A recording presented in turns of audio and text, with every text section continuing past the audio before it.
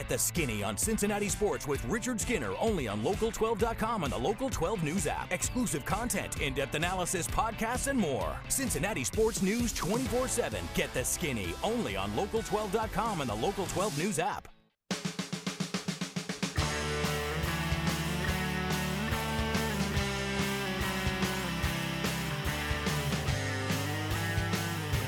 Welcome into the Angry Quarterbacks Podcast. It's Season 5, Episode 7, and I'm Richard Skinner from Local 12 and Local12.com with the real quarterback, Tony Pike from Reading High School, UC, and Carolina Panthers fame, and James Rapien from SI.com. He is pulling an A.J. Green. We're going to try to read his lips from afar over an audio medium as we broadcast live from the Zach Taylor Shouldn't Call Plays Anymore studio as we talk some NFL. James will be with us for that segment. We'll talk some college football. Tony and I will touch on a little bit of high school football where the playoffs got underway in Ohio this past week. Kentucky and Indiana still in the regular season, although Indiana heading towards its final week of regular season action. But we start first and foremost with the NFL and the Bengals. And before we get into some of the details of this game, let's start first and foremost with what became the story of yesterday. That was wide receiver A.J. Green, who left the game supposedly with a hamstring injury. Which point I asked Zach Taylor when he found that out, and I got a hem and haw answer of, halftime, maybe third quarter, which sounds like to me he wasn't all the way in the loop with that, probably doesn't deep down believe that. Obviously, there's been a viral video that is circulated, which we all tried to play amateur lip reader. It appears that he says, if you don't use me, just trade me. Don't know that for a fact. I know the question was asked if Zach could talk to A.J. during the game, if anything was said to him. This was not said to Zach Taylor. It was said to an assistant coach, assistant wide receivers coach Troy Walters on the bench. Maybe we'll find out some more clarification today when Zach Taylor has another press conference, and maybe we get a chance to talk to A.J. Green. But it's not a good look. And James, let's start there. I know you wrote a story for it on SI.com. I included it in my fifth quarter analysis, and my headline of one of my three takeaways was, is A.J. Green really hurt or did he tap out? And it sure liked A, he tapped out, and B, he felt what he said and what it looked like he said, which was, if you're not going to use me, just trade me. Let's start there, James. Your thoughts? I certainly think he feels that way, right? And look, we can go back and forth on what A.J. Green should be or shouldn't be, but in his mind, he still thinks he can make an impact, right? So if that's the case, in his mind, then of course, after being targeted 5 times last week, 1 catch, this week, 1 target, no catches, 3 yards over 2 weeks, he's frustrated. And, I don't know if he's hurt or not. Heck, I kind of think he's been dealing with that hamstring maybe all season, and he's trying to hide it to show that he can play through it. I don't know, because he certainly doesn't look like the same player. But I think the one thing we can say, regardless of what was said in that video, whether we're right about the lip reading or not, is A.J. Green's frustrated, and he's bothered now, because he isn't making an impact that he expected to make in this offense. And I kind of look at it, and you do wonder a little bit about this coaching staff in a broader view, because Carlos Dunlap, you had that situation last week. Now you have A.J. Green clearly frustrated on the sidelines now. And it's not like, he can say, just trade me. What's his trade value? I think it's really up to the coaching staff to make this work for the final 11 games of this season and try to get something out of A.J. Green, because I'm not sure anyone's going to want to trade for him. It felt to me like the bottoming out. And James mentions the Carlos Dunlap situation. I didn't disagree with the move. I disagree with how it was handled. We talked about that. Right. I remember the Studio One week I called it the Carlos Dunlap as a ghost studio because he's not shown up. Yeah. But if it was handled the way Carlos perceived it to be handled and said it was handled, and James, you were on the conference call that we had as writers with Zach Taylor on Friday. It was just a phone call. He didn't want to dive into that at all. He wanted no part of answering how the communication went down. Makes you look like, Tony, you're starting to lose the locker room a little bit. Well, you start to lose the locker room. And now the A.J. Green thing is interesting to me because up until yesterday, A.J. had been very positive going forward, talking about, I'm going to get back, I'll be fine. And then it culminates yesterday. We go from a game where he's targeted 5 times to just the 1 target, which was a fall-away prayer with pressure in his face. So there's one of 2 things here. A.J. Green either can't get open or A.J. Green schematically isn't being used in the way that he should be.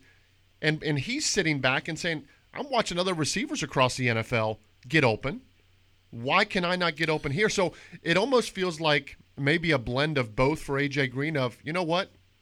I'm not the guy I was, but I should be able to be used scheme-wise more so than what I'm doing. Because right now he's a glorified decoy in an offense where he's making $18 million. I just think it's the boiling point right now of. But this was kind of the crux of our argument last week where you and I ganged up on James, and James took his point, which was I think he looks done to me. He looked done before yesterday to me. I know, James, you didn't think so. But, yeah, that's the part to me is, honestly, maybe he is done. And maybe the coaching staff kicked the tires on it, realized, oh, boy, we're just not getting it out of him, and we'll give him one more crack at this, and it's just not working. Then his frustration is, guys, I can still do this if you'll help me. And right. So I don't know who's right, James. Help me if you think that one side's right over the other, or is there no right? Do we still not know? I don't think we know. But who would you rather side with? In this, and I don't know if there's a right answer, but I'll give you my answer. Would you rather side with Zach Taylor, who has 3 wins? You do the math on the record. He's 2-14 last year, 1-3-1 this year. 3-17-1. 3-17-1 as a head coach. Do you want to bank on him? Because he certainly hasn't looked like an offensive genius this year with Joe Burrow. Didn't look like it last year. And so that or A.J. Green's track record. Like, I'm not denying I don't think A.J. Green is the same guy, but can he still be something? I say yes. So if I have to pick sides, I would pick Green. Yeah, and I get that, and I certainly think that you're probably putting it in the safe side of things. I'm just going on. Father Time catches people at different times of life. I mean, it does. You look at some people, you're like, that guy's 50, and you look at some other people, you go, that guy's 50. I mean, there's just people age. Your body ages differently. And physically. And so I see a 32-year-old wide receiver with multiple leg, foot, ankle injuries over the last 2 years, and it's just caught him. Yeah, I'm in the same boat that he's not the same guy, but I feel like he can be utilized still in a certain way. I mean, can he, though? That's the part I don't know. And I think James's point's a fair one because I don't think I want to side with Zach Taylor on this based on his track record here, but at the same time, I'm just watching this cat physically, and I go, nah. I mean, there's got to be a way where you motion in towards the line, and the defense backs up a little bit, and you can catch a hitch route over the middle, or a stick route, or something like that. I mean, you go back to just this week, and Mo talked about this on his show this week. Zach Taylor's introductory press conference, communication and character, right? Yeah, those are the two things that this was going to be built on, Yep. and that took a hit with the Carlos Dunlap stuff. A guy that's been a 11-year veteran of this team, and now. If this stuff from A.J. Green starts to boil a little bit, we've already discussed what in the world is going on with Geno Atkins this year. You start to wonder, are you losing some of those veteran presences in the locker room? And I thought it was awful interesting, James, on the call on the post-game Zoom with Zach, that he really quickly again jumped to, we're not pointing fingers, we're all in this together, we still have high character. I'm tired of hearing that, to be Someone's going to start pointing the fingers. Yes, and I think someone is going to start pointing the fingers. Why? And where do you point the fingers? I mean, it's pretty obvious. Yeah, right. To me, I mean, at some point, look, I'm tired of, and I ranted this morning to Tony about this. Can we stop with the free rushers? You're supposed to be this offensive genius. Can you somehow find a way to just eliminate that? Like the mental mistakes that this team has, and you're right, Tony. The communication issues. It's a thing now because A.J. Green. Look, regardless of what he is. I think 45-year-old A.J. Green can still catch a slant every now and then. Yes. Like this idea that all of a sudden he's just completely done. I mean, remember, and I'm not saying this is the same, but Cam Newton was done 5 months ago. People buried him too, and he signed a minimum deal with the Patriots. Like this idea that you can't get something out of A.J. Green, a good organization would, a good coaching staff would, especially with a quarterback like Joe Burrow. So is he still going to go for 1,400 yards? Is he still that big play receiver? Maybe not. But are you telling me he's just completely washed? Because I don't buy that, and I get it, the injury history, and you can make that argument. But I just think he's too good. He's too smart of a player to just be completely done. And even so, it's not like he was involved yesterday in the first half. It's not like he was given a chance. One target, the target really doesn't count. No, I get it. He didn't try to tackle Peters. That was a bad look. That was a bad look, and that did look weird, no doubt about it. Looked like he was leading. Was a lead blocker. The one thing I will say is he had no chance to catch that pass, and I thought the explanation after the game was right. That I don't even know if he knew the pass was thrown his way. Burrow was throwing it hot. Yes. There was a free. Yes. To James's point, there was a free rusher, but I mean, just go back to camp though. The first day we saw AJ, physically he looked great. Like, I mean, body-wise. Until he did. Well, yeah, until that. But, I mean, Lapham raved about him on times where we couldn't see what was going on. And I know that's, routes versus air and things like that. But as of right now, you got a receiver that's making $1 million over per catch right now on the season. Yeah, right. No, that's exactly it. 14 catches at 18.5 mil. Crazy to think about right now. Well, the thing I'm going to ask you guys here, in fact, it's going to segue into what I'm going to ask you guys.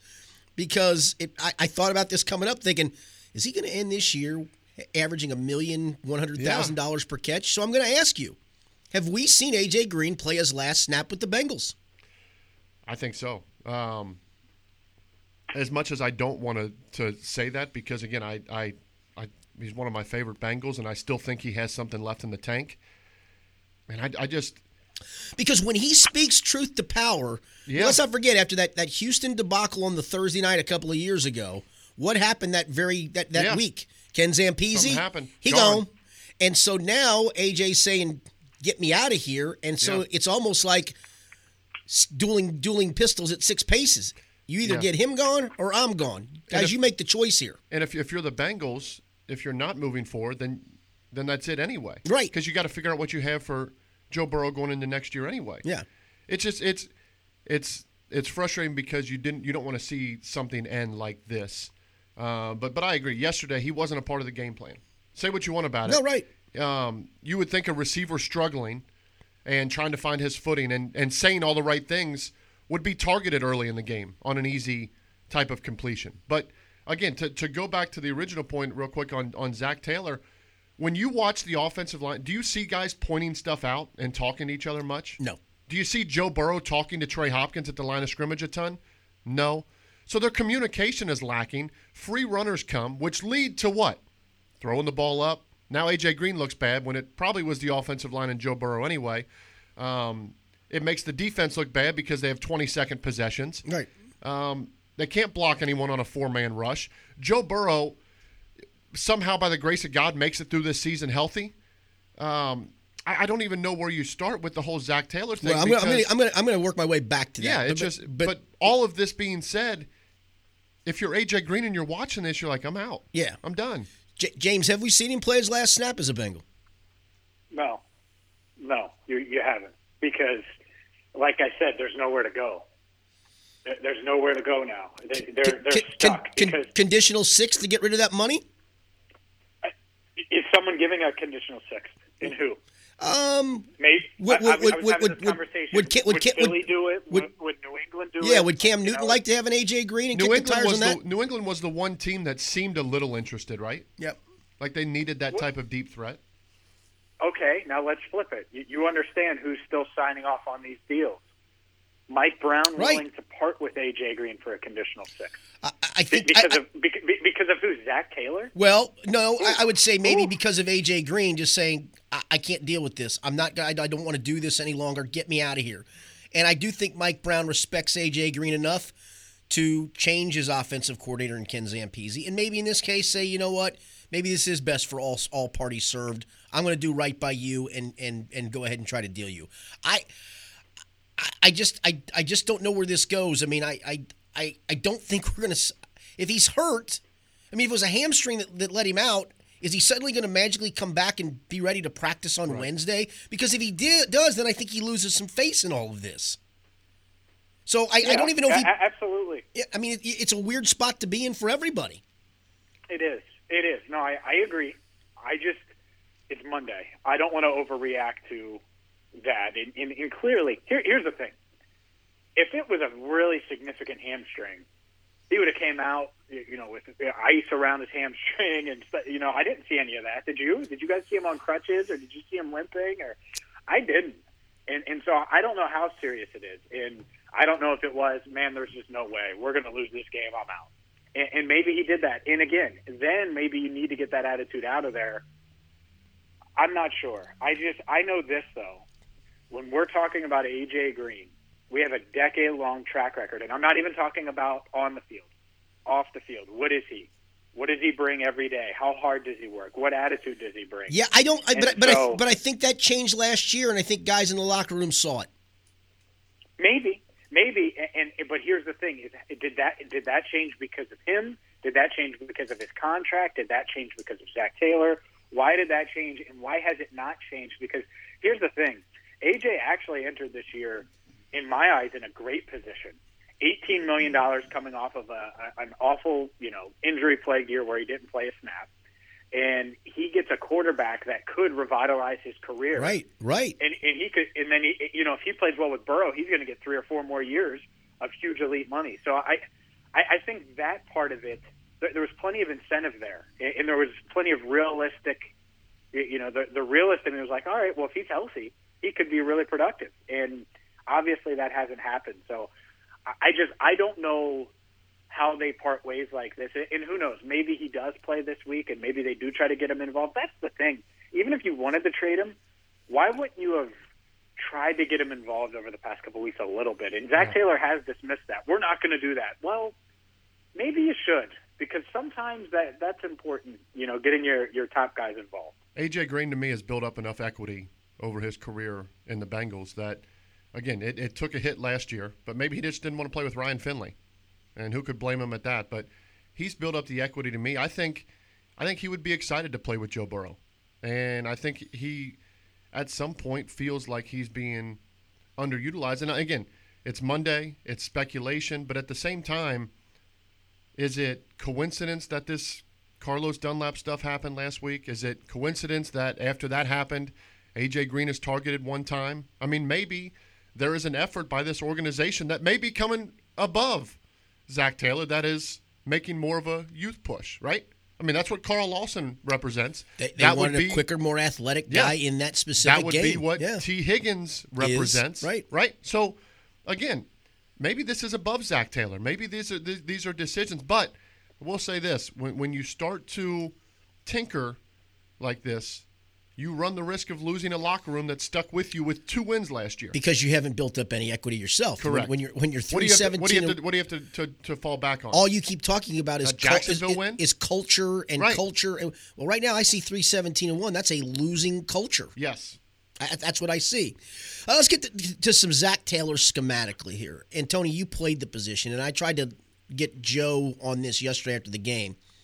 And Joe admitted some of the sacks were on him. And James, we all know that, listen, it's a bad visual for the offensive line when they're giving up 7 sacks. But there were times Joe held the ball. And some of it to me was they're playing offense in such a phone booth that Joe's looking for a hot read, not there. Looking for my second hot read, not there. And by then, you can't hold out when you're blocking 5-on-6 or 5-on-7. At that point, it's too little too late. Right. And it goes back to you have no one to take the top off this defense. No one fears anybody going by them. And hence, it's a bad combination. It's a bad offensive line that then's getting blitzed, and your hot reads are taken away. And so schematically, this genius schematic coach is supposed to figure out a way around it and can't do it when you knew going in, James, what was going to happen. Absolutely you did. And it's on Taylor in the play calling and Callahan. And not only that, it's on them because – and people are going to rip me for this, but it's just the fact. You watched the offense last year when Ross got injured. A.J. Green's been a shell of himself. Were you banking on T. Higgins to stretch the field? No.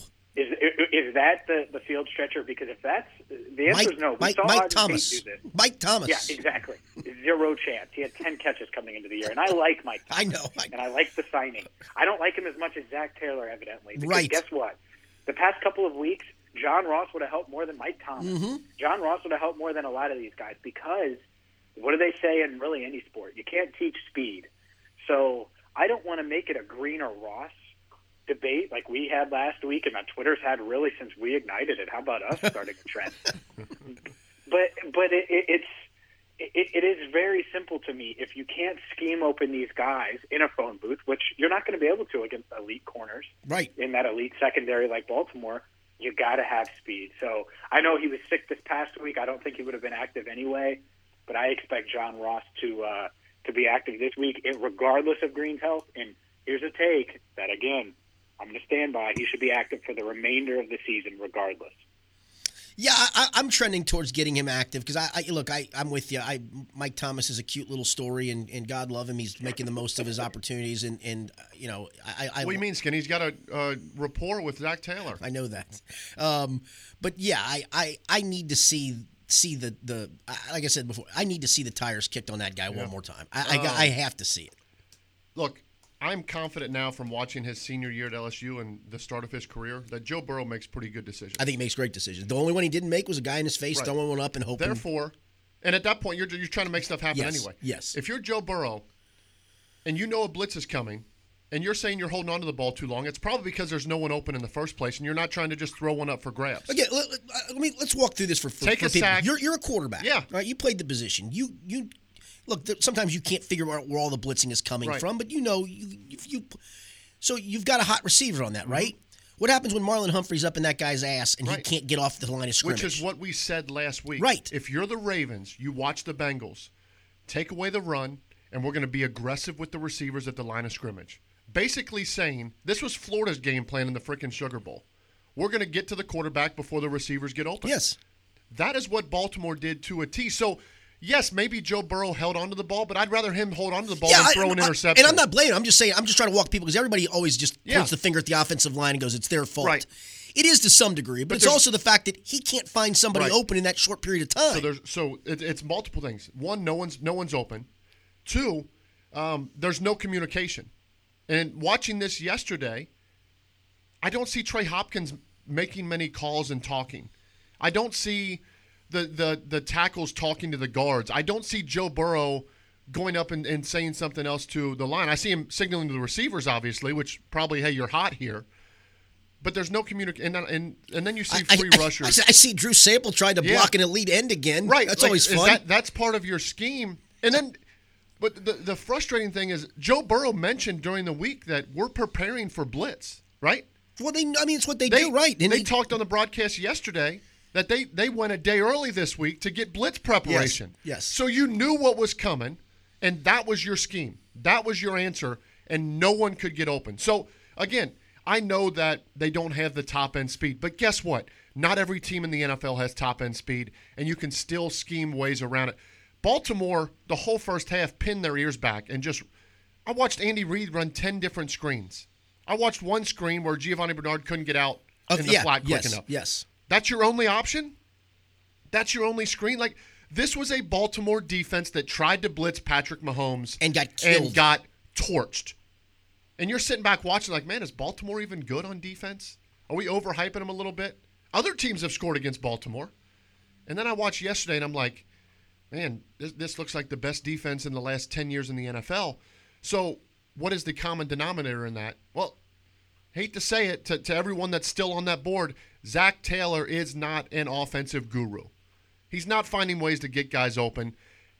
And for a team, an organization that paid Joe Mixon, that gave him Joe Burrow, that drafted T. Higgins, that paid A.J. Green $18 million, they gave him weapons. They gave him more than other quarterbacks have had at different times. And they said, you know what? And other coaches have had at different times, yes. And you know what? What we're giving you here, maybe you got a scheme-wise to help the offensive line. And we're here berating the offensive line. Zach Taylor's making the play calls. Yeah, no. Zach Taylor's not finding ways to get the ball out quick, to work side to side, to move the pocket, to run screens, to slow down a pass rush. He does none of that over the course of a game. And again, he is now 3-17-1. 3-22-1 going back yes, to those UC days. We focus in on this, right, Skinny? We focus in on 1-3-1, right? Yep. Because last year was a free pass. Yep. Go re-dig back into some of those games. I know. And see if the offensive ingenuity and the offensive genius was there. Because we let it slide last year. So what's the answer, James, in the short term to fix that? Well, Zach needs to show what he can do. He needs to show that he deserves the job next year.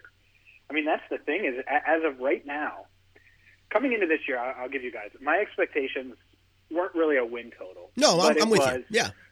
But it was Zach needs to show that he's going to put Joe Burrow in the best position to succeed, not only in 2020, but moving forward. And so 5 games in, if that's your goal, 5 games in, specifically off of yesterday, and I get it, it's a really, really good Baltimore team. Might be the most talented roster in the league, top to bottom. I think that he's failed, and he hasn't shown that, and he hasn't gotten the most out of Joe Burrow. And a lot of the times it's, all right, Joe, go do you. Well, you know who else can do that if they're a head coach? Me, you, Tony, or any Brian Kelly. It doesn't matter, right? We can all say, all right, Joe, go make the calls at the line of scrimmage. I need to see more. And so all of those free runners, those are on this coaching staff because those are mental mistakes. So that's just like a penalty. So anytime there's a free runner to the quarterback, that isn't a physical mistake. That's a mental mistake on one of these players. And well, who do you blame at some point? Do you blame the coaching staff for if you have excessive penalties? You blame the coaching staff, right. As the players do. Well, that's where I'm going to blame it here. I'm tired of seeing free runners. You guys mentioned Drew Sample. If I have to watch Drew Sample try to block another defensive end, wow, then the entire coaching staff needs to be suspended for a week. I thought tight ends. That's unfair. I thought tight ends were supposed to chip and help the tackle, not be on a freaking island. Not be honestly. I almost tweeted out on the one sack because I assumed the way it played out that it came on Bobby Hart's side. So I tweeted out. I started to tweet out Bobby Hart, and I looked and went, "Wait a minute! They left Drew Sample on that island that time. That's insane to me." It is. It's a situation now. We talked last week about the blueprint for the Bengals to succeed. And I mentioned earlier, 10-0, your defense is on the field for a long drive. You take 20 seconds off the clock. Yep. That, to me, is awareness of a head coach to say, you know what? No matter what happens, our defense needs a few minutes here. We need to figure out something here. And, again, that all goes back to Zach Taylor. Well, and I know we gave the ball to Joe Mixon late, and I get that. I don't get, and I'm glad you brought that. Honestly, that was criminal. Yes. That was absolutely criminal. It was almost like, we're not going to get Joe Burrow killed, but the hell with Joe Mixon. Here, you take it. You get killed. I mean, that poor guy busted his ass through the fourth quarter. And he continues to. Yes. At 3-17-1, can you definitively say today, what is this team's identity on offense? A mess. You really have no way to construct it, right? We see flashes of it, and then we see yesterday. There's no identity. Play action, run heavy, move the pocket, down the field. What are they? We still don't know. We don't. And it has been 21 games of Zach Taylor now. Yeah. No identity. Let's go to defense where things are getting bad from an injury standpoint. DJ Reader's done for probably the year. If not, it's a good chunk of it. We're really never going to see him and Geno Atkins play together. I mean, this is crazy to me. Think about this. You signed DJ Reader to play alongside Geno Atkins. Geno Atkins gets, quote-unquote, hurt for the first few weeks and doesn't play. And as soon as he comes back, now DJ Reader's gone. You signed Trey Waynes to be an outside corner, Mackenzie Alexander to be your slot corner. Waynes got hurt before the season. Then now Alexander's hurt. Von Bell, honestly, has been very underwhelming to me, both in the run game and he was exposed brutally in coverage yesterday. And maybe now we know why the Bengals don't dive into free agency, James. They're either misvaluing people or just they have the worst luck in the world. This will prove to them never dive in again, and that's the sad part of this. It better not be that, because if that's the case, then this offensive line is going to look real bad again next year. Because they're going to have to dive into free agency. And the reality is, it hasn't worked. And the Trey Waynes was always a questionable deal. But the other ones weren't, right? Xavier Su'a-Filo, even if he's a backup, and I know he's injured right now, but injuries happen. Mackenzie Alexander, it's a one-year deal. I expect him back this week, so they better not take anything crazy from that. And I don't know what's going on or what they're giving these defensive tackles, but they've had the worst luck in the world, no doubt, with defensive tackle injuries. And, Mike Daniels on IR, DJ Reader soon to be on IR. You have Josh Tupou opt out, Rennell Wren with the quad injury. It's just been a nightmare. Ryan Glasgow not passing his physical to start the year. Yeah, Ryan. Think about it. That's 5 different guys.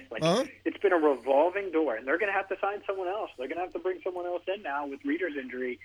It's devastating because you wanted to see if Reader could kind of get the most out of Atkins over these next kind of final couple of years of his big money contract, because this is probably the last big money contract Atkins no doubt. Have. Yeah, no doubt. And so that was kind of why you did that. One, you really liked Reader and what he added, and he certainly has added a lot to the locker room. But two, you thought he could get the most out of Atkins and maximize value there as well. So he goes down. It's just a nightmare. It's just a nightmare. And I do agree with you. I'm worried that the Bengals are going to say, see, this is why we didn't do it in 5 years from now. Remember the spring of 2020 when we went out and we spent, and guess what happened? It didn't work out. So that's why we build, we draft, we develop. And that can't be the case in today's NFL. 10 years ago, that could work. This year and moving forward, aggressiveness wins in the NFL. And hopefully they don't let the results and these injuries get in the way of, I'm with you. of what they did this offseason, because I still think it was a successful offseason. I wish they would have allocated some funds elsewhere, but I think it was still successful. Well, it's very simple. If they decide not to be aggressive in free agency, then you can assume that number 9 won't be here for a second contract, because Joe Burrow's built different, and Joe Burrow wants to win. And if you run this offensive line out here this year and you don't address it in the offseason, I think they will. I think you have to. Yeah, I think you unfortunately you got to the point of you should have probably not even should have. You should have taken some of the money allocated for these other guys and gone and gotten a right tackle. Right. But I also get that, listen, for whatever reason they thought they could scheme around it, they thought Bobby could play, and you're not going to fix every issue on a 2-14 team in one offseason. But bad luck aside, yes, you have to spend this offseason. There's no question. To send a message. I don't want to draft the right tackle. Burrow. I want to go get a proven tackle in this league, and that's going to cost Jack Conklin money. Yes. So I want to do both. Yeah. Yeah. I'm not opposed to that, but I'm not going to roll the dice on another high rookie draft pick of our evaluation process. Yeah, that's going to come in and play. I want somebody that's shown me that they've done it in the league. But I'm with you. I'm not just going to stop at that. I'm going to get an extra piece or two. Yeah, the secondary. You guys don't trust Jim Turner to make the decision? No, I don't trust Duke Tobin to make the decisions. Right. Speaking of which, I tweeted this out last night, and I did it just because I was angry, and some of this stuff just makes me laugh at times. Since 2012. Here are the following Bengals first-round picks that didn't play a snap for them yesterday. 2012, Dre Kirkpatrick, Kevin Zeitler. 2013, Tyler Eifert. 2014, Darqueze Dennard. 2015, who was 2015? Cedric Ogbuehi. 2016 is playing. That's Will Jackson. 2017, John Ross. 2018, Billy Price. That's guys that probably should be in the prime of their careers and contributing as first-round picks. Seventh-round draft picks. And none of them are playing or here. That tells me you don't know what you are doing. Yeah, you have not got it right. And unfortunately, because of injuries, you don't get to really find out if what the offseason was right anyway. I can say this. The secondary moves, Waynes and Alexander, I'm glad they paid him. They might have overpaid the player, but it sent a message that they're willing to spend money. And Von Bell. Von Bell I'm good with. DJ Reader I thought was having a good year. DJ Reader's not going to come up in the stat sheet with a bunch of tackles. Yes, you signed DJ Reader to go with Geno Atkins to have two guys in the middle that said you're not coming here, and we're also going to push the pocket from here. Which also means that the offensive line can't get an extra hat to the linebackers. Right. Because they require 2, so your linebackers run free. Yes. Out of anything this offseason, we thought the D-line was a sure thing, right? We were questioning. So now you got Geno Atkins, who was a ghost yesterday at first game back. Carlos Dunlap's been demoted. Sam Hubbard's got an elbow issue, and DJ Reader's probably done for the year. Yeah. Woo. But outside of the line, I walked away from yesterday happy. I thought the linebacking core held their own. I think they did too. Jesse Bates is the highest-rated safety in football. Lamar Jackson, and let's preface this, Lamar Jackson wasn't healthy. No, they schemed to not have him run. Yes. Period, end of story. I mean, there was 5 or 6 times where he was in the pocket that he would take off and get a first down, and he didn't. That being said, the back 7 did their job again. Mm-hmm. Outside of getting punched in the mouth early and then making adjustments. The one drive, the 5 for 5 on third downs, Mark Andrews, Von Bell can't cover him drive, yes. They played winning football for the 3rd time this year. Now, one can argue that one of those games was against Tyrod Taylor and the Chargers. One was against 30 injuries in the Eagles. The other was against Gardner Minshew, Jacksonville, and a hobbled Lamar Jackson. And the one healthy team they played gashed them. But the defense has been better. And with the weapons coming in this year on offense, you thought if the defense could be middle of the pack, this team could have some success. And, man, it's almost like you're wasting – you talk about like in basketball or baseball, like wasting a good pitching performance. That's what the Bengals are doing right now. They're wasting winning performances on defense, and they're 1-3-1 to show for it. All right, speaking of which, 1-3-1, they go to Indianapolis next, James. What are your expectations for that? I'm not going to ask about a win or loss. What are your expectations for that? One, let's start with defense. Phillip Rivers is going to gift you a couple. Yes, he is. So Jesse Bates, buckle up. Mackenzie Alexander, who I do expect to be back, we'll see, buckle up. And, maybe Darius Phillips can show his ball skills off a little bit. He did have a good game yesterday. I thought he had a great game yesterday, yeah. So, I think there's going to be some opportunities for some turnovers. Obviously, you're going to have to be able to stop the run. And if I'm the Colts, I run it right at Geno and run it right at the middle of that defense and try it there. On the flip side, I think this does come down to offense because, as you said, the defense has played well. It's, defensive guru Zach Taylor really changing the culture as he was hired to do on defense. So we'll see if this offense can pick up the slack. I think it's a winnable game, but I also think that the Baltimore Ravens just gave every team in the league blitz Burrow a lot, get complex with it, get up on these receivers, and really try to make them beat you over the top. And even if, AJ's active or John Ross is activated and, plays a healthy dose of snaps, I think that's how teams are going to play. So, one, the Bengals need to find a way to figure out these free runners because, heck, if the Colts want to sign me and I can just free run at Joe Burrow, well, then I can put pressure on him too. It was ridiculous. So if they can solve that, at least limit it a little bit, and then they're going to have to show the entire NFL they can throw down the field because they haven't, and it's been 5 weeks, and the next 11 games are going to be really, really long games if they don't show the rest of the league that they can do those two things on offense. It's a good defense from Indy. The offense will be tested. Jonathan Taylor's probably going to get 30 touches in this game, and there's going to be pressure on Phillip Rivers. Phillip Rivers gave away 9 points late in that game last night. There are talks about, is he the guy? Can he perform still? Phillip Rivers will come out with something to prove. You better match the intensity early, or you're going to be looking at another loss. And they've been great at home. The two games, they rolled the Vikings and somebody else. Somebody else bad, but they've great at home. Killed two teams at home. They can control the ball with their run game, and they're a good defensive team. They're not going to beat themselves. You have to find a way to go into Indy and get that win. And if not, Skinny, I honestly feel like the locker room starts to split. I think if you go winless over the next three, the locker room really starts to split. The cracks are there. Yeah. The cracks are there. Yeah. And if you can't get it righted with what's going on with the veterans on this team, you're going to be in for a long night. And again, look what Baltimore not at 100%. Lamar Murray was not at 100%. Murray. I don't know why I keep calling him Murray. And then he calls him Murray again 2 more times. Look at it. The AFC North, Skinny, is 12-2. Yep. Outside of the Bengals. Oh, the 3 playoff teams if the playoffs were today. You got the Steelers twice, and you got to play Cleveland and Baltimore again. Yeah. And probably a healthy Lamar Jackson again. Good luck winning any of those right now. You better get wins when you have chances. Thank God there's a couple of games still with the NFC East. Yeah, one of those, though, is Andy Dalton coming into town. How strange is that going to be if he comes into town riding first place Dallas into Cincinnati and comes away with a win? Is there any doubt that he throws for 320 and 4 touchdowns? It just feels like the symmetry's perfect for him. Yeah. It won't be a primetime game, so it'll be the 1 o'clock special. It'll be all good for him. I will say, you talk about a guy that's got some weapons around him. He's going to lead them to the playoffs. Now, whether it leads him to his first playoff win is obviously very much in doubt, but he's going to lead them to the playoffs, James. Yeah.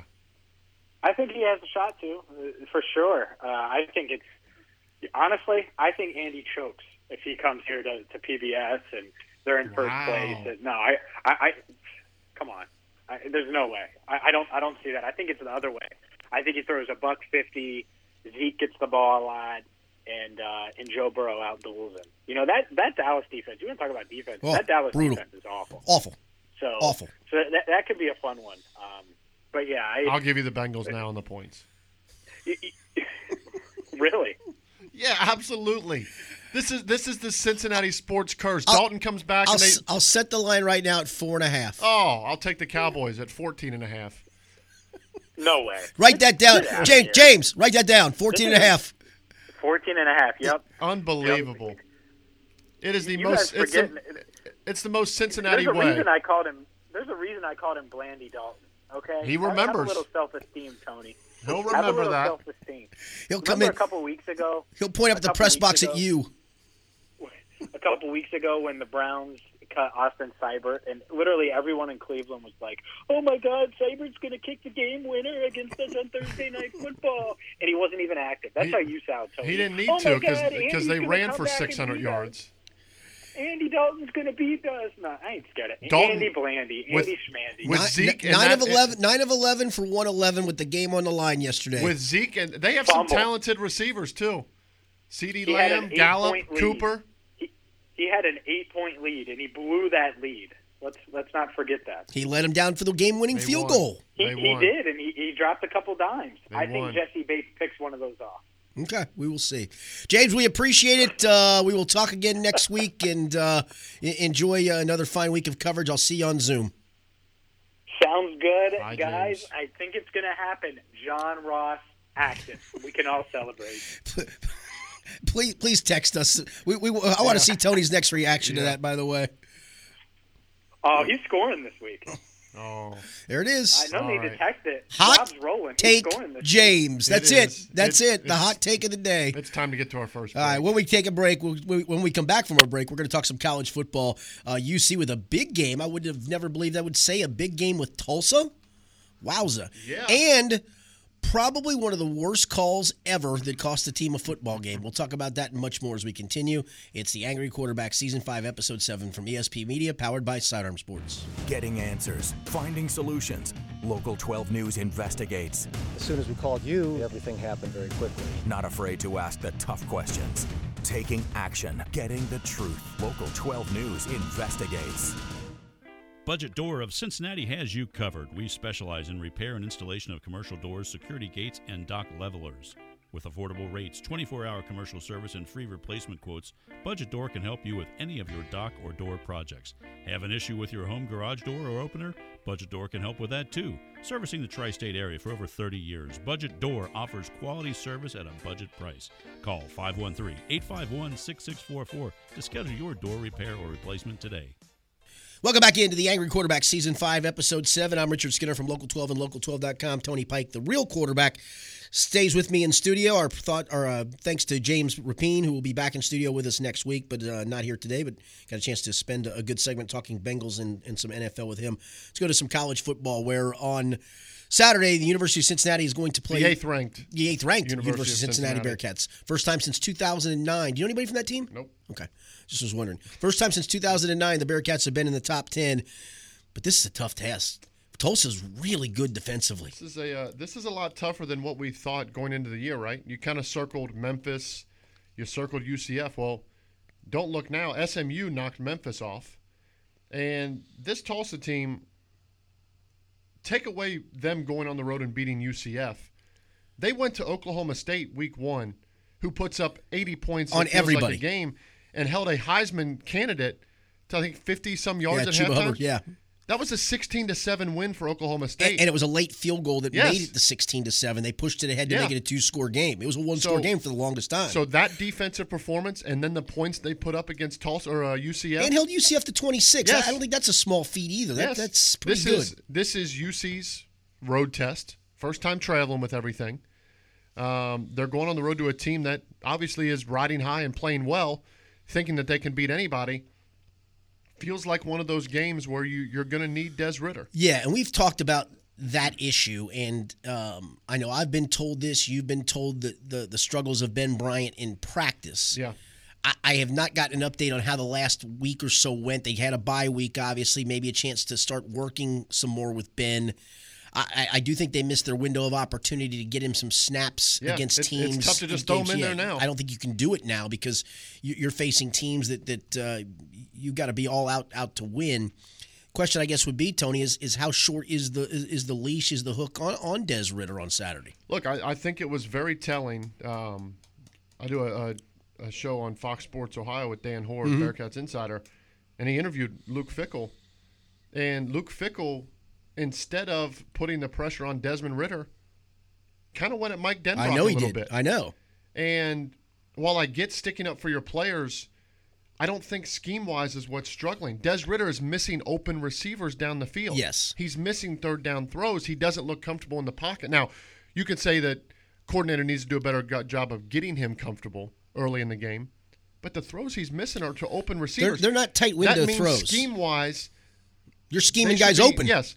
They have a good enough running game that requires attention down at the line of scrimmage. They should have open receivers all over the field. And here's my level of concern.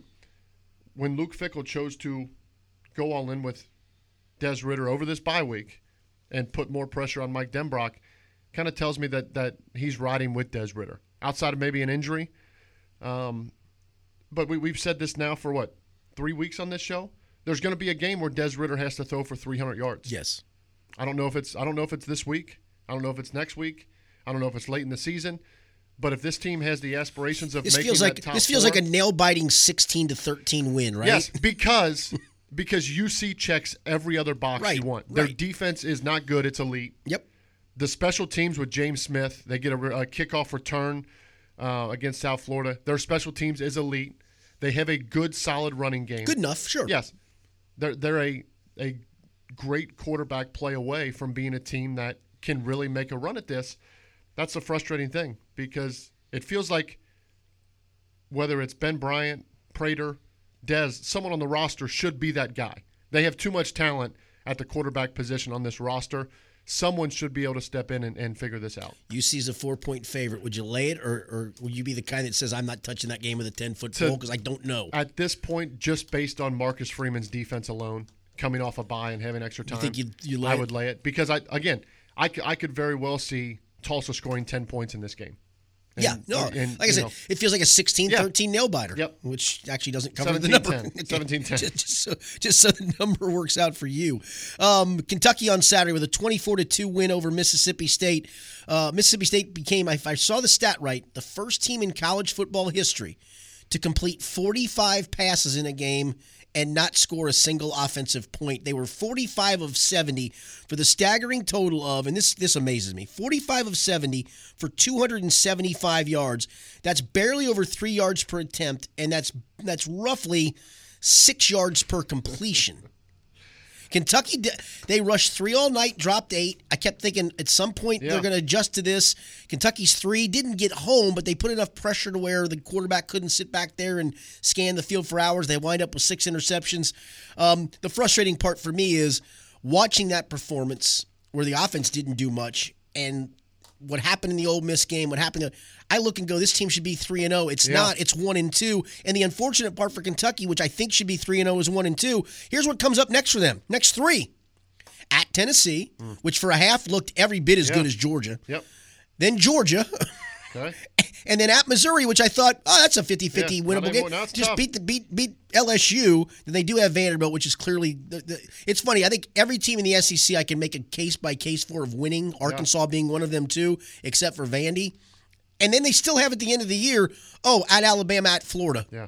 Good luck. I mean, that's a gauntlet. Yeah, it's first I'm glad to see Kentucky get a win after some tough losses based on their own doing and some officiating. But man, it's the gauntlet. It's the SEC, and it's that. I mean, how about this week? You got Alabama, Georgia. Yeah, it's that downfall of no out of conference scheduling for the SEC is rearing its ugly head. Is there anything more confusing than Mike Leach? He's a bird. Did you see that, like the presser where he just played like the horn? Yes. I'm like, well, how about his one from Sunday where he just said, "I'm going to get rid of the malcontents." Yeah. Well, maybe you created some of that, Chief. Such a strange He is a bird. He is a strange bird. I cannot figure him out. Yes. Speaking of Arkansas, arguably one of the worst calls I think I've ever seen. And if you didn't see it, here's the scenario. Arkansas leading Auburn 28-27 late. Auburn's driving for a potential game-winning field goal. I'll be honest, I didn't know this part of the rule. I'm sure you did as a quarterback. I'm guessing you did. But what happened was Patrick Nix, the Auburn quarterback, took a snap from center, was going to spike it, dropped the ball, and I didn't realize at that point if you do spike it, it's intentional grounding. Mm-hmm. That part I didn't know. But not only did he do that and spike it, he spiked it backwards, which no matter how the thing played out, that is technically called what? It's a fumble. It's a fumble. Yes. That's why when you run bubbles, you have to put it in front of the receiver. At least you try to, and occasionally when you don't and somebody's alert, it's a fumble. Unbelievable. How did the thing is, I may be able to give you that in real time that they missed not when you look at it. But not when you look at it, and it's not even a debate whether he turned and threw that ball backwards. Right. It's unbelievable. the college football week itself, is Tom Herman done?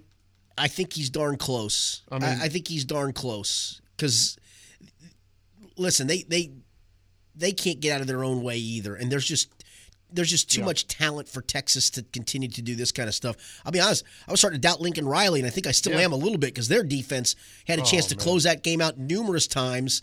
I know on my pick sheet, Oklahoma was 2.5. My buddy called me at 3:47. He goes, "Can't blow this one, can they?" Go, "Oh yeah, they can." And that's about the time they threw a stupid pass instead of running the football to stop the clock. Texas comes back. It was a hell of a game. I mean, especially when it got to 4. Did you? Okay. And I took Oklahoma, so I needed all 4 overtimes and the 2-point conversion. Like it played out just how it had to. But look, I look at this college football week, and the reason I mention UC is because they are so good defensively. Look at the top 25 scores this week. Let's start with Georgia, or let's start with Alabama. Right, 56 or 63-48. Notre Dame gives up 26 to Florida State. Shout out to Michael Mayer, though. Caught a touchdown pass. Shout out to Mike Mayer. Shout out to Brian Kelly for not being able to score in the fourth quarter on first and goal at the last drive when it would have hit the point spread. Point spread 21. Appreciate that. Yep, me too. Let's go down these other one. A&M Florida 41-38. North Carolina Virginia Tech 56-45. Missouri puts up 45 on LSU. 44-21 Tennessee Georgia. 31-15 Iowa State. Auburn gives up 28. The one common denominator in this, Clemson, 42-17. They dominated. Clemson shows that they are still dominant. Yes. They, to me, are clear-cut number one. I'll be interested to see what Ohio State does. I am too. And then I think Bama's still there, even though they have questions defensively. That 4th spot, to me, is way up for grabs. Is a complete crapshoot way right up now. for grabs. I mean, I don't think North Carolina, I don't think a second ACC can do it, right? But they eyeball test-wise offensively, damn, they're good. Yeah. I mean, I know Virginia Tech was missing a bunch of guys. They had guys out with COVID, and I think their whole secondary got hurt in that game. But they were impressive. The one thing, Tony, you watch a lot of college football. I know sometimes on UC game days you can't watch probably as much as you'd like. And for me, I've been broadcasting games on Saturdays. This was the first Saturday I got a chance to really watch games from noon to midnight. And I guess I shouldn't be surprised by this because of lack of spring practice and probably lack of physicality in a lot of practice. The tackling in college football this year is atrocious. Terrible right now. And I'm watching 5-yard runs where a safety comes downhill in the hole to make a tackle, and guys just run right through it and turn 5 into 70. That's why you're seeing 56-45s and 63-48s. And it's so weird because for teams now that are getting ready to start, like the Big Ten, you have zero room for error. Right. With this college football season and the NCAA choosing not to look at the expanded 18 playoff, you have no choice but to play and win early. You can't afford a loss this year because there's going to be too many teams based on scheduling and things of that nature that are going to be up there. Like Clemson, Notre Dame. If Clemson beats Notre Dame, Notre Dame's out of it. Right. Look at the SEC with how they're giving up points. Big 12 is out of it already. Correct. There's going to be a chance. Yeah, Oklahoma State's the only one that has a chance to run the table, right. But I don't see them doing it, and B, even then, I still have to go. Yep. Yeah, you struggle with Tulsa. Yep. There's a chance. I mean, if there's they, a chance. That's where there's a little comparison there. If you want to put UC up against Oklahoma State, right? And to that point, if you're UC, you would be well benefited from a 21-point win or something this week. Yeah. Because they haven't done it with style yet. That's exactly. And I know it doesn't matter yet. It's going to matter. But as it gets closer, you better start winning with style. Yeah. If the Big Ten had stayed out of this, then I think an undefeated UC clearly has a seat at the table. But with the Big Ten coming back, it obviously is going to take at least one spot. And who knows, it might take 2 spots when all is said and done. Correct. There are some pretty good matchups this week, and especially again in the SEC. How about desperate LSU 1-2 going to just coming off a bad loss Florida? Yep. That's the afternoon game. Elimination. I mentioned Georgia, Alabama that night, and I think a sneaky good game on Friday night. And maybe I'm going to be wrong. Maybe I'm overlooking at what they did last week because Tulane is not all that great. But BYU at Houston is a sneaky good game on Friday night. BYU is a really good team. Struggled a little bit this past week. I think they won 27-21. Yeah, that spread was 34. It was. I know it was huge. You're welcome. But they covered the money line if you want to take the minus 20,000 money line on it. And I don't know what to make of Houston. They played awful for a chunk of the Tulane game. We're down 24-7 and then roared back. They turned it over 5 times and still won 49-31. The Mad Hatter, Dana Holgerson. The new Mad Hatter. He looks like a mess. He's probably half drunk still. But stop going with the visor. Yeah, that's not a good look when your hair's when that your messy. lettuce looks like that. Give up the visor. Dude, or just trim the hair down just a little bit, right? Yeah. That's not that hard. All right, we got one more segment. We're talking a little bit of high school Houston, football. Too, fresh off redshirting all those players last year. Well, that was their first game of the year. They had their first 4 canceled for COVID. We'll talk some high school football playoff action when we continue. It's the Angry Quarterback, Season 5, Episode 7 from ESP Media, powered by Sidearm Sports. Get the skinny on Cincinnati sports with Richard Skinner only on Local12.com and the Local 12 News app. Exclusive content, in-depth analysis, podcasts, and more. Cincinnati sports news 24/7. Get the skinny only on Local12.com and the Local 12 News app. Romaldo has been helping men, and now women, look their best for over 50 years. Established in 1968 by Master Taylor Romaldo in the quaint community of Madeira, Ohio, Romaldo has become a Cincinnati staple for authentic menswear, bespoke garments, and old world tailoring, gathering national recognition while staying true to their goal of delivering exceptional products with unparalleled service. Romaldo is truly a destination for any style-minded individual. Located at 7121 Miami Avenue in the heart of Madeira, Romaldo is more than just a suit shop. Stop in for anything from denim and t-shirts to sport coats, sweaters, grooming products, and much more. As we approach the holidays, Romaldo is your one-stop shop for the best gifts for the men and women in your life. Centrally located just 15 minutes from downtown, 10 minutes from Hyde Park, and a quick jaunt from Mason, Romaldo, suited for the everyday man. 7121 Miami Avenue in Madeira. Welcome back into our final segment of the Angry Quarterbacks Podcast, Season 5, Episode 7. Richard Skinner from Local 12, Local12.com. The real quarterback, Tony Pike from Reading High School, UC, Carolina Panthers fame. James Rapien joined us in Segment 1 to talk some Bengals in the NFL. He'll be back in studio with us next week as we do Eminent live, maybe not as you're listening to this, but as we're broadcasting this, from the Zach Taylor Shouldn't Be a Play Caller Anymore studio, powered by Doug Rossfield. How about that? All right, let's look at some high school football playoff action. In Kentucky, they're not in the playoffs yet, still in the regular season, but they are into some district play there. Big game this week, Covington Catholic playing Highlands. Highlands coming off back-to-back shutouts. That should be extraordinarily interesting because I broadcast the Highlands game against Connor and came away very impressed. They came in 1-2, have had some down years the last few years, but back-to-back shutouts over Connor and a very overmatched Boone County team. Great litmus test, though, I think, for Highlands to see. Are you back, or is Covcath still clearly the team to beat? Covcath has shown some chinks in the armor at times this year. A little bit. So I think this is. Can we get back to that level, or are we close to getting back to that level yet? Yeah, I mean, last 2 weeks defensively, they sure as heck have been.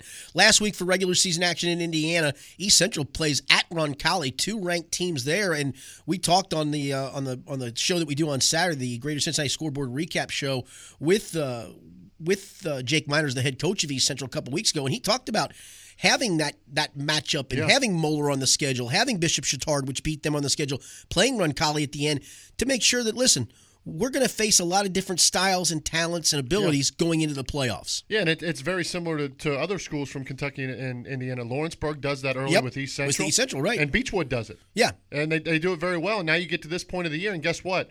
You're pretty tested to this point. Yeah, Beechwood's 2 losses are to Dixie Heights, which just had a nice win over Simon Kenton. Yep. And 2 points to Covcath. They just got in their district and rolled by 5 touchdowns. Yep. Lawrenceburg loses to East Central early in the year, and now both those teams playing teams that they're going to seed later on, and they're rolling along, and also doing so with great quarterback play. How about that? Who's their guru? Maybe T Pike 15 or 16 underscore? 15? I'm scared to use the word guru anymore. Why? Everyone gets that term. Okay. Well, Zach Taylor was. How about a guru. Icon? What do you want? I call you the quarterback whisperer. Spectacle. I like that. Yeah, whisperer. I like the quarterback whisperer. Tony Pike, quarterback whisperer. Tell people where they can find you. Tony_Pike 15 or Anthony.Pike16 at Gmail. Yeah, that doesn't confuse anybody. No. Just find it. Just Google his name somewhere. This is now a podcast, so you can rewind what I just said. Say it one more time slowly. Anthony.Pike16 at gmail.com. Okay. That's easy. That's easy. That part's easy. All right, in Ohio, first round of the playoffs went underway last week. Some teams did have byes, especially in below Division 1, excuse me. Let's just roll through a couple of the divisions. I'm not going to go through all of them, but Division 1 is interesting to me. And before the score, sitting around Friday night, if you turn on Spectrum, you could have saw Huber Heights and Centerville. Very lucky. Turn on WatchHSSports.tv. Yeah. You could have watched me do Moeller and Hamilton. Very lucky at this area that there's just really good football on Friday nights. No question. Like, you can argue that it's more entertaining to watch Friday night football than some Sundays. It can be. In Cincinnati. Yeah, it can be. And that's a tribute to the teams and the coaches and obviously the talent that is in this area. No doubt. Division I, though, going to be interesting. You got Lakota East at Lakota West. Probably West, clearly, I think, the better team, but it's still a rivalry game. East's coming off a 300-yard rushing night. They've got a win over Princeton, the only loss that Princeton's had all year, and maybe play with a little house money because you're not supposed to win this game. But still, I mean, West is, we think, the team in that bracket to beat. West is the team now that they haven't been here in a while, right? So if you want to make things interesting, start quick. Get up on them early. Let them press a little bit.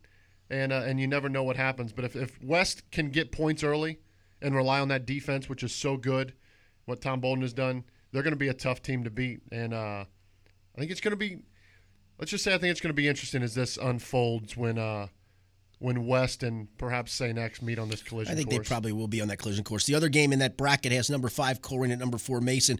In the bottom bracket, number 7 Elder, which survived a scare from Fairfield, will play at number 2 Princeton. That has a chance to be a complete shootout somewhere in the 40s.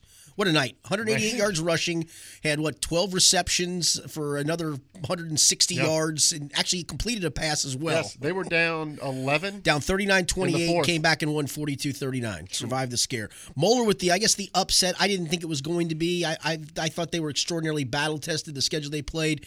I mean, think about it. They played Bishop Hartley. Hasn't lost since. They're a number 2 seed in Division III, Region 12. Played the East Central team, whose only loss we talked about, the Bishop Chatard. It was 7-6 game in the fourth quarter, lost 21-6. Trinity is putting up 45 points on everybody. They're rolling. And then the 3 GCL South games. 1-score game at the half with Elder, 1-score game at the half with St. X. Had LaSalle down until LaSalle kicked the winning field goal late. They have trended in the right direction under Mark Elder in his first year, and a big win for them. The reward is unfortunately St. X, but I think that's the nice reward is you got in the playoffs because everybody got in and you took advantage of it and won the game. Really cool for them that they're able to start seeing some of the fruits of the labor, right? Yes. And to get that playoff win. What's interesting, and you mentioned St. X, Ryan Nolan started. Okay. And I want, for those that don't know, so Ryan Nolan is technically their backup. Yes. He started 2 weeks ago against Moeller because of an injury and was, 20 of... Didn't have an incompletion in the first half. Okay. He started that week and was extraordinarily good. They went back to the starter, Brogan Mackay, last week at St. Ives. Or 2 weeks ago. He throws for 550. They have 700 yards. This past week, it's Ryan Nolan again. The 2 games that Ryan Nolan, the backup, has started combined against Moeller and first round of the playoffs. Granted, it was Walnut Hills. 32 of 36. Yes. And he's not the starter. Yeah. Because the starter threw for 550. Yes. And so for Moeller now, you get Brogan Mackay back. Right. Did they sit him just to sit him? Do you know? I mean, I know he missed previously in the year due to injury. Okay. With his ankle. Right. Came back against St. Ives, and I think with the matchup they knew going into the playoffs, probably put him in the bullpen. And if emergency, yes, but let's try to get him as healthy as possible for a playoff run. I mean that Brogan's been unbelievable. He has such an understanding of the offense. And for Ryan Nolan to start the season at corner and to stick with it. Didn't your 2 starts go 32 of 30? I don't think I could go 32 of 36 on air. Both of those quarterbacks would start anywhere else.